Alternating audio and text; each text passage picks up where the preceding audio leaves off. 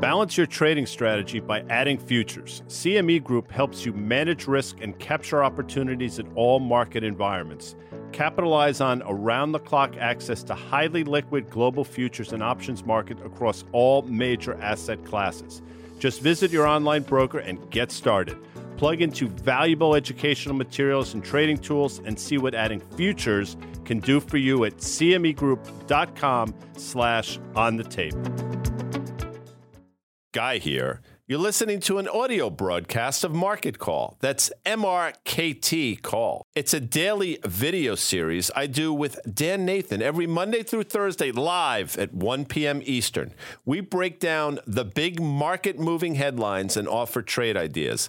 Each week, we're joined by our friends Carter Worth of Worth Charting and Liz Young, that's EY of SoFi, for their investment analysis. So check it out. And if you like it, follow at Market Call on Twitter and subscribe to Risk Reversal Media's YouTube page so you never miss an episode.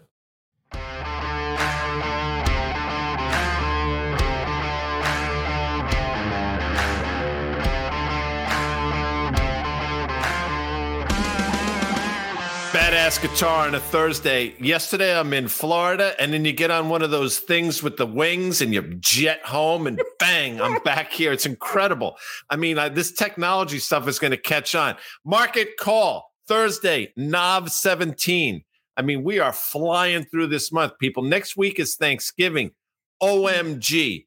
You'll see Elizabeth Young in the set. Hello, EY from SoFi. Hello. And check this out. We got John Butters from FactSet in just a few minutes. I was winding him up before the show. Today's episode is brought to you by FactSet Financial Data and Analytics that are powered by tomorrow. And of course, SoFi, Elizabeth, get your money right all in one app. Now, you'll notice, peeps, that Dan Nathan is not here. Dan Nathan is like Antigua or Anguilla or one of those sort of shishi islands that I'm probably not allowed on. Clearly he is, so he will not be joining us. So as the saying goes, when the cat's away, the aforementioned mice shall play, and you got two of them right here. Hello, EY. The best mice on the block. Yeah, damn straight. This is the last Thursday before Turkey Day, and I have a question. Okay. Wait, I got a question for our viewers. I'm begging you to stop. What did you just say? Say it again, because I didn't. My IFB came out. Turkey Day. Turkey Day. Is that one of your phrases? I can't. Okay, so Santa Claus rally. Santa Claus rally. You know, that Turkey one was Day. you come back from work on Monday, and there's always some asshole on the desk. How was your Turkey Day? And I can't say what my typical reaction would be because, you know, proper decorum prohibits me. It's Thanksgiving. Okay. How was your Thanksgiving? Right. Happy Hump Day. Those are the same people. TGIF. You know, it's just like, stop. Yeah, I hear you. All right. Okay, fine. This is the last Thursday before Thanksgiving. Mm-hmm. My question to our viewers, and I'm serious about this, I'm hosting this year. I need a good stuffing recipe. I'm not kidding. Last year I made one. It had chestnuts in it. As much as I love chestnuts roasting on an open fire, I don't like chestnuts in my stuffing. But it was this big hyped about New York Times recipe. Anyway, somebody send me a good stuffing recipe. I'm all ears. Okay, so I'm going to help you out a little bit here. I would go, there's got to be some Italian deli or like butcher around you someplace. You live in a pretty swank neighborhood. Get yourself a pound of pork sausage, sweet, and a pound of spicy. You know, chop that up, put that in, and put that right in the stuffing along with whatever else you want, and you're going to kill it. People would be like, oh my goodness, Elizabeth, what's in your stuffing? And you'd be like, I can't tell you. It's secret. Okay. And here we are. The mice played. We're 3-4 minutes into the show. Haven't talked about finance at all. Speaking of secrets, I don't know what this Bullard character is up to, but he's apparently saying, you know, everything we're doing is not really working. I don't know what he's looking at, but I mean, gas prices, not in terms of the pump, but gas prices in terms of futures contracts, lower than they were before the Ukraine-Russia war started. I mean, a number of things have crashed, shipping rates. I mean, right before your very eyes, everything is coming lower. So this is my take, EY. I mean, I think he believes this to a point, but I also think that he wants, you know, the market's given them enough cover where they can continue to speak hawkishly and then maybe act differently, but they can continue the rhetoric given the fact that the market found some footing in the middle of October. Thoughts on that? I would agree with that. And I would add that I think what they don't want to happen is for the market rally to get too far ahead of itself, that then when they come back and say, you weren't listening, that we fall apart and market functioning doesn't work as it should, because nobody wants to save it, right? They don't want to have to come in and save anything, because that completely reverses everything that they've just done. So I think they're trying to keep the market in some kind of range that still can digest further hikes, because obviously we're going to have more. They might not be as big, but we're going to have more. I think his comments are just, I mean, you know, if you look at the inflation numbers, all right, so we're just below 8%. Yeah, that's a limited effect in the observed data for now. But as we go forward, it's going to continue to come down more and more. I think the bigger story now is the fact that, as you mentioned, other data points are cracking. We know that layoff announcements continue to roll in. So at some point, I think before the end of the year, you're going to start to see that in the labor data. And then you see the economic data really show stress. Now, a market trading at 17.4 times forward earnings, I think is going to have to reevaluate itself when we realize that the economy does still have to crack. And that just doesn't make sense at these levels. Yeah, I agree with that. And it's interesting, you know, you had jobs numbers this morning. I mean, they still suggest that, you know, although you hear it seemingly every day, we hear about layoffs from not insignificant companies, it's not manifesting itself yet in the data. And that's got to leave them, I would imagine, scratching their head, because clearly that's something, and I hate to say it, obviously as a citizen, but you know, that's something they want to start to grind higher. I don't think they want to see unemployment rate go up 1% over the course of a month, but I think they want to see it tick by tick slowly make its way higher. And again, to help them combat the inflation that they crave for years and years, but it's not in those numbers yet. Now, maybe it all happens at once. And, you know, maybe it's a post-holiday thing where, you know, you have into the holidays job hiring phenomenon. I don't know. And then post-holidays, it all comes crashing down. But the jobs market is, I would submit, it's very sticky right now. I mean, it seems to want to hold in there. All right. Well, two things on that. Let's just imagine a hypothetical situation where a recession starts, and you can look at this over long periods of history. The unemployment rate spikes after the recession begins, and actually many times after the recession ends. That's when you hit the peak in unemployment. So it is one of the last things that actually shows that stress. Second point I would make on that is the layoff announcements we've heard have been mostly from tech companies. Now, there's a lot of tech companies out there, and the numbers that we've heard so far are not nearly big enough to really take a bite out of the overall employment picture. The other thing is there's, I think, a process that's going to begin in tech, and it's going to start, maybe now it's already started, but it's going to continue with a fury where we have an M&A cycle and we have a lot of financial transactions and this consolidation phase where you actually have companies in tech that are still pretty healthy and can scoop up those employees that have been laid off. Because the numbers that we saw today, these are initial jobless claims and continuing claims. Those are for the weeks ending November 12th and November 5th. So some of that is still backward looking. Also, it requires people to actually go claim unemployment, right? If they are confident that they can get another job in a couple of weeks, they're probably not going to claim unemployment. So it might not show up there until it starts to get bigger, worse, or spread into other industries. Well, if you think about what you, and I'm 100% in accord with what you said, but if you think about that, it's not going to be a situation until it becomes one, right? And that's why the tools that they use to monitor, again, I think they're looking at the wrong things, but that's for another conversation. One thing we have talked about for a while, and I know we've said it here, you know, I've thought the 2s10s would invert to the tune of about negative 75 basis points. I thought it would manifest itself somewhere around 4.25% in 2-year and 3.5% in the 10-year. And we're getting damn close. And, you know, you put out a tweet on the Twitter machine earlier, deepest 2s10s inversion since 1981. I will tell you, in 1981, if that's now before, you know, let's say December of 1981, I'm a senior in high school. I am kicking ass. I just got off the gridiron, had a great season. I'm crushing people on the basketball court. I remember 81 like it's yesterday, clearly. I mean, the glory days shit notwithstanding. But that's 41 frickin' years ago. I mean, this is significant. And again, I say it all the time. I'm not an economist. I'm not smart enough, and I'm not humorless enough to be one. But I got to tell you something. This does not augur particularly well going forward. You like that, right? And that's a dig at all the economists. No, you're not an economist. Yeah. No, you're a strategist. You know why I know that? How do you know that I know that you're a strategist? Tell me, it's right. Because I have a sense of humor. Well, no, yes, but it says under Liz Young, check. Strat. It says at Liz Young what? Strat. Which is short for strategist. So look at the big brain on swizzle here. Anyway, please. You've outdone yourself. I was an embryo in 1981, so I can't say that I recall this or that I was living out my glory days. Somebody actually got mad at me on Twitter yesterday for I was on CNBC and somebody got mad about the fact that I wasn't around in the 70s. And I'm not sure if I apologize for that. There's nothing to apologize for.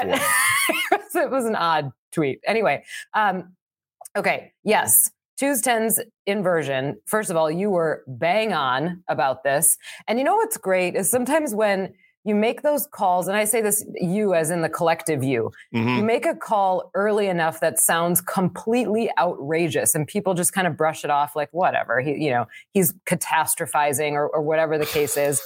And then it comes true. And it almost, when it happens to me, it almost surprises me. Yeah. Oh my gosh, I thought that was catastrophizing a little bit, but look at that. It happened. This is something not to ignore. Now, bulls and bears both have to look at signals that contradict their thesis. But this is one that I've said this before. When we look back on this time and say, oh my gosh, the 2s, 10s were inverted for an extended period of time to a meaningful amount. New orders had dropped into contraction territory. Small business optimism had fallen back to COVID levels. And you've got capacity utilization turning down. If we don't go into a recession, I will be surprised. Yeah. All of the warning signs are there. The market warning sign is there. Now, the 2s, 10s inversion, I think some people, and you've made this point too, I think some people might assume that the 10-year coming down is good. Well, it's good for mortgage rates, right?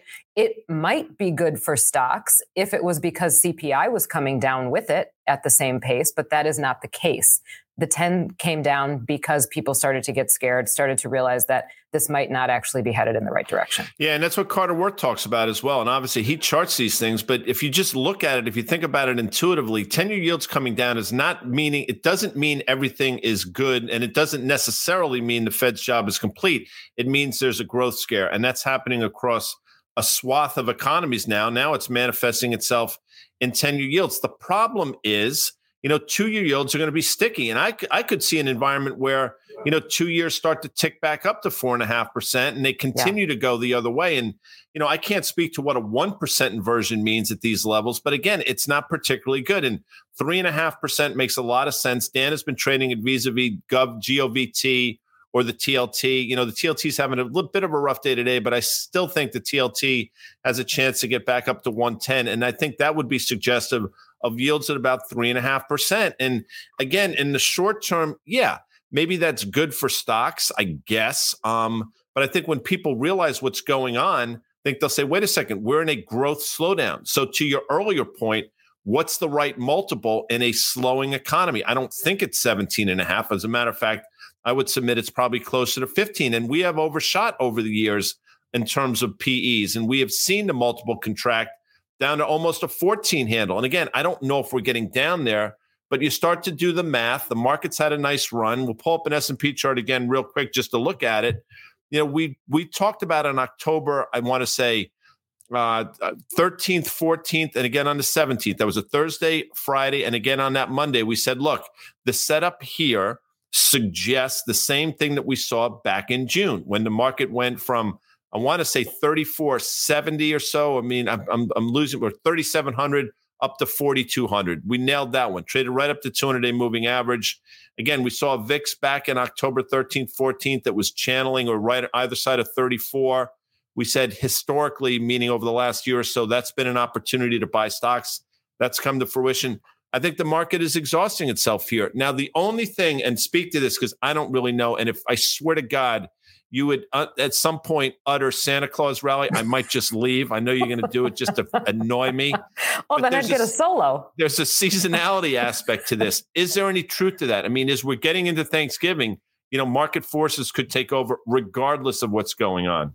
Yeah, look, okay, seasonality, and this is in my blog post this week. Seasonality has a place in analysis, I mean, I think it's something that we should note.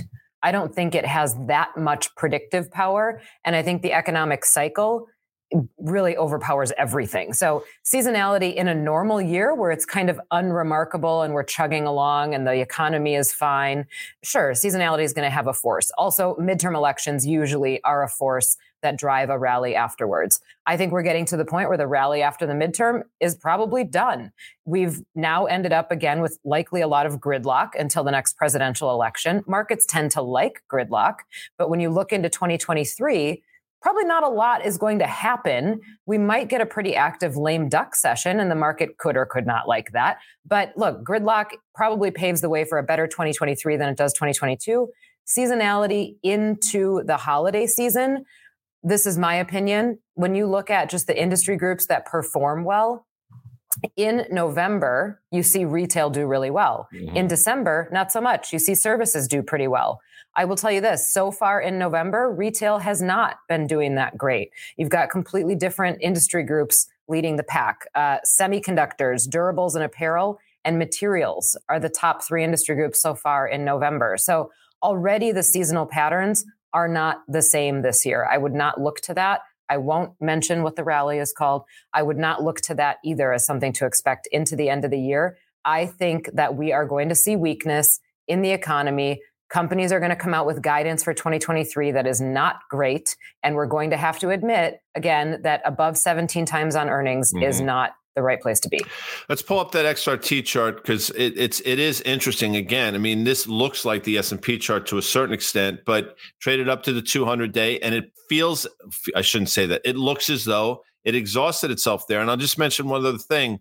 And I saw, by the way, if you guys want to pull up Liz's slide, the one that says Santa Claus rally, just to sort of burn my ass, go ahead and do it at your leisure. But there it is. Shopping for optimism, Santa. I know, again, because I know you so well. When you wrote that, you were lolling. You were lolling out loud. You were saying this is going to annoy the shit out of him, and you were right. Which I love, by the way. Yeah. It's another reason. My point on it was that it actually has no predictive power. No. I said it holds as much power as sell in May and walk away, which is coincidental at best. Okay, again, that's it. You're really pulling out all you're pulling out all the oldies here. Anyway, quickly, the XRT chart. You think about it. We're talking about consumer credit card debt now that's north of $1 trillion. It's gone up.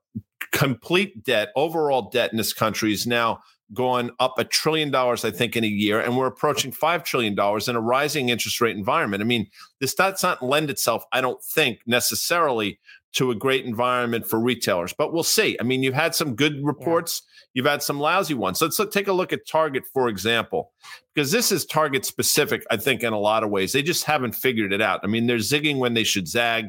Everybody, and I'm one of these people, you try to give them the benefit of the doubt. You say on valuation, they're cheaper than Walmart. And I'm not looking for you to play stock market here in individual names, but the last Target quarter 2 days ago was an absolute disaster, an unmitigated disaster. And they continue have not to have figured things out. And I'll say this, everybody was championing the Walmart quarter.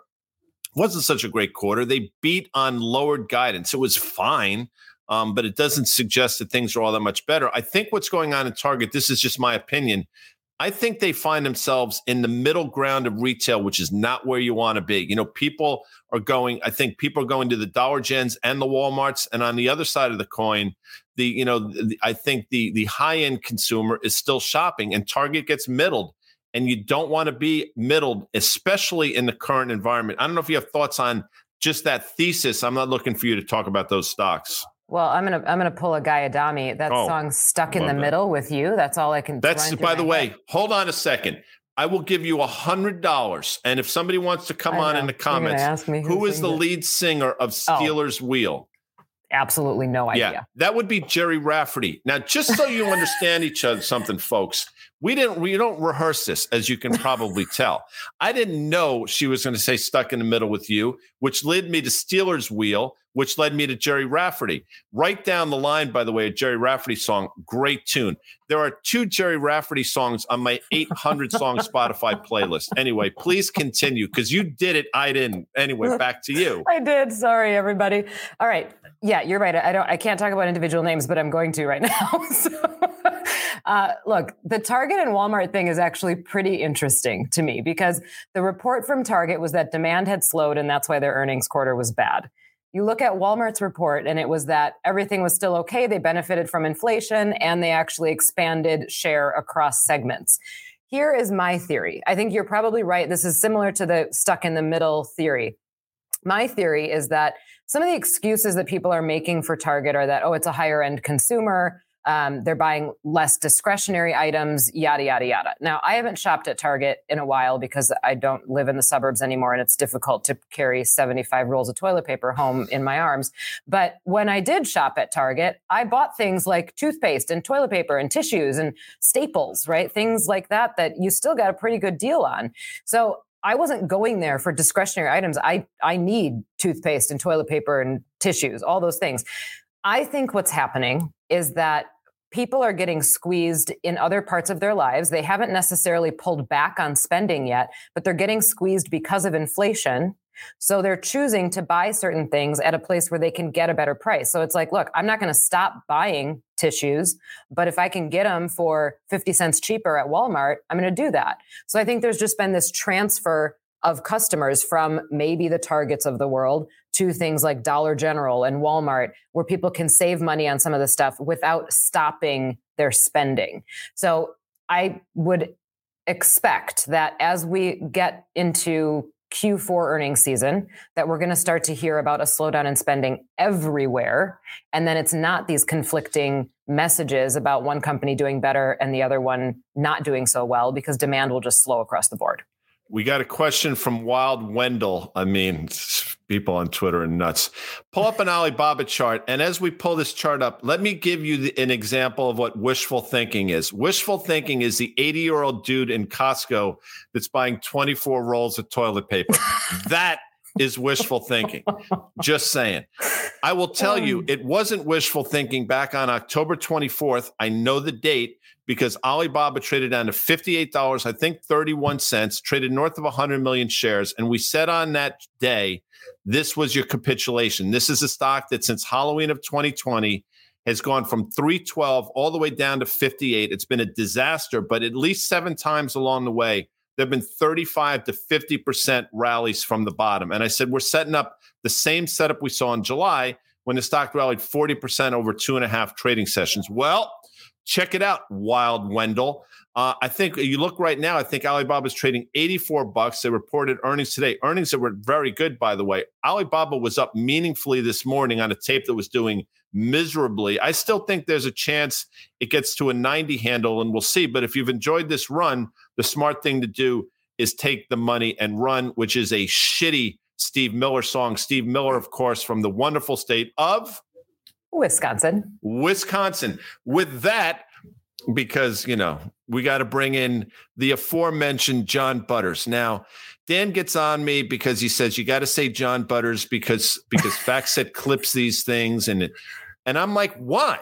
I mean, it's Butters, man. We made him a freaking legend. Halloween. Thanksgiving is next Thursday. I'll say it again.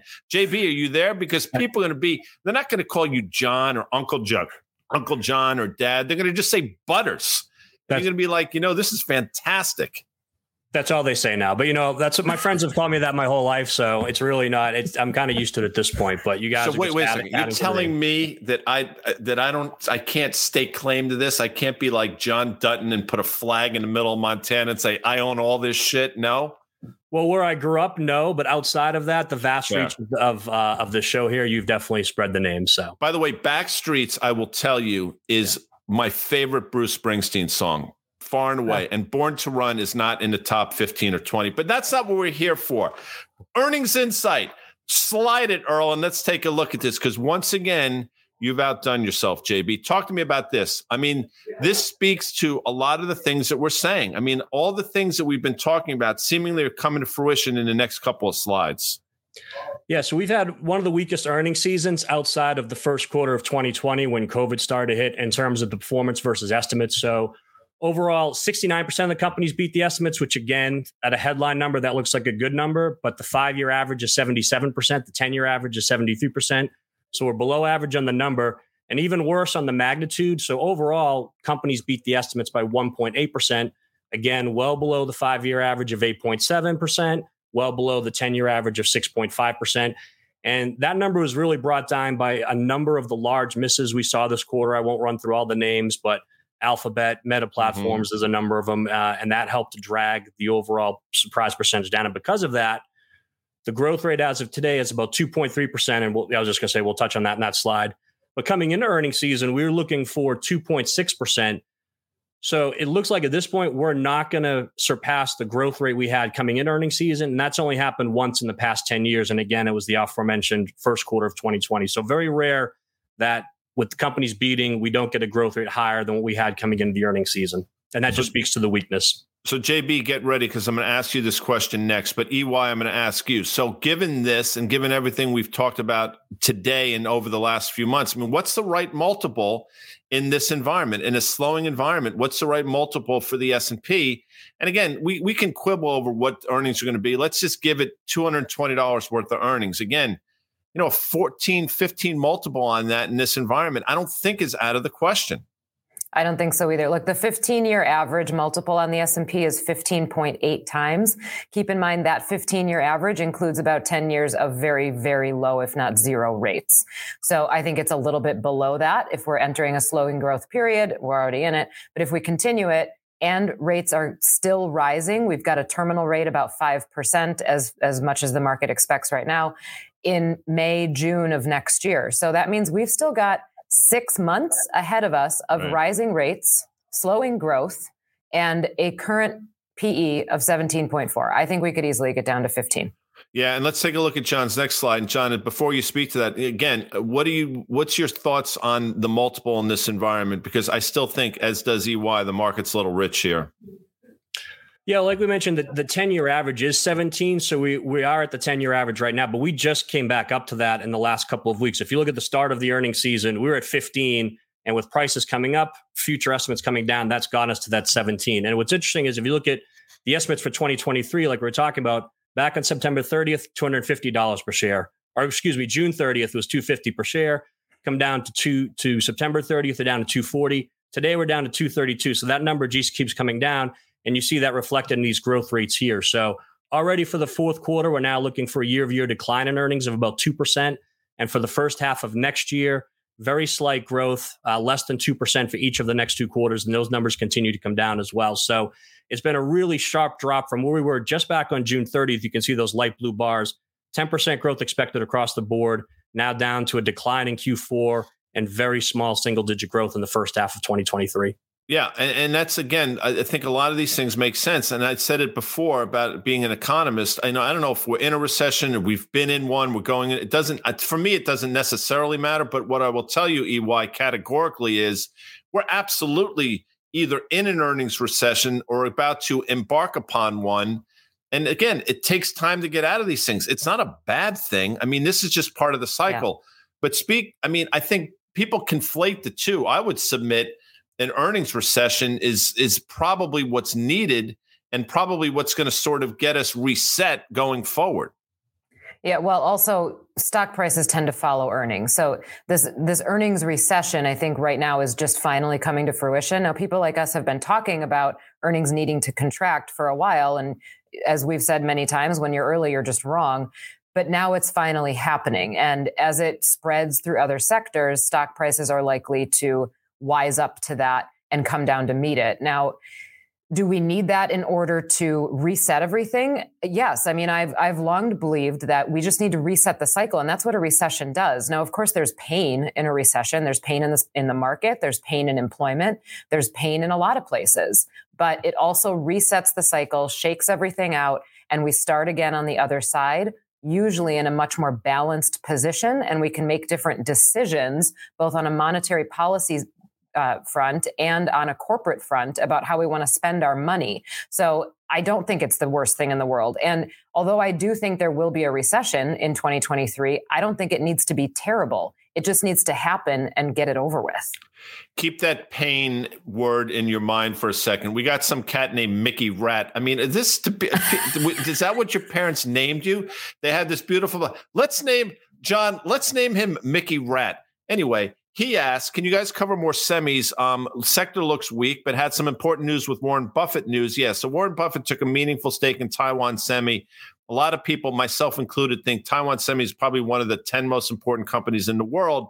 And the takeaway I had from that is Warren Buffett clearly is not concerned about the China-Taiwan potential situation, because if he was, he wouldn't be jumping into Taiwan Semi. Taiwan Semi is still reasonable on valuation.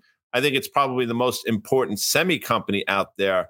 But again, pull up an NVIDIA chart real quick before we 5,000, because we talked about it last night on CNBC's Fast Money. The report came out. This is a stock that had rallied 55% in a month from the lows that we saw in, I think, late October.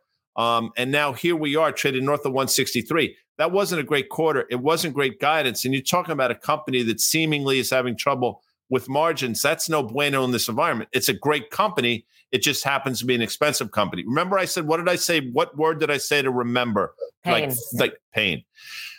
Typically, as you get towards Thanksgiving, that's when the NFL, you separate the wheat from the chaff. And I don't know what that means because I didn't freaking grow up on a farm, but I think what it means, there's something called chaff, and that's the shit that you don't want, and you want the wheat.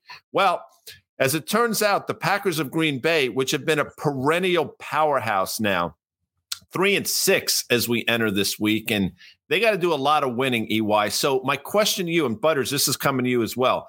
Do you feel the pain, or are you still one of those optimistic people that puts that stupid cheddar cheese thing on your head? Thoughts?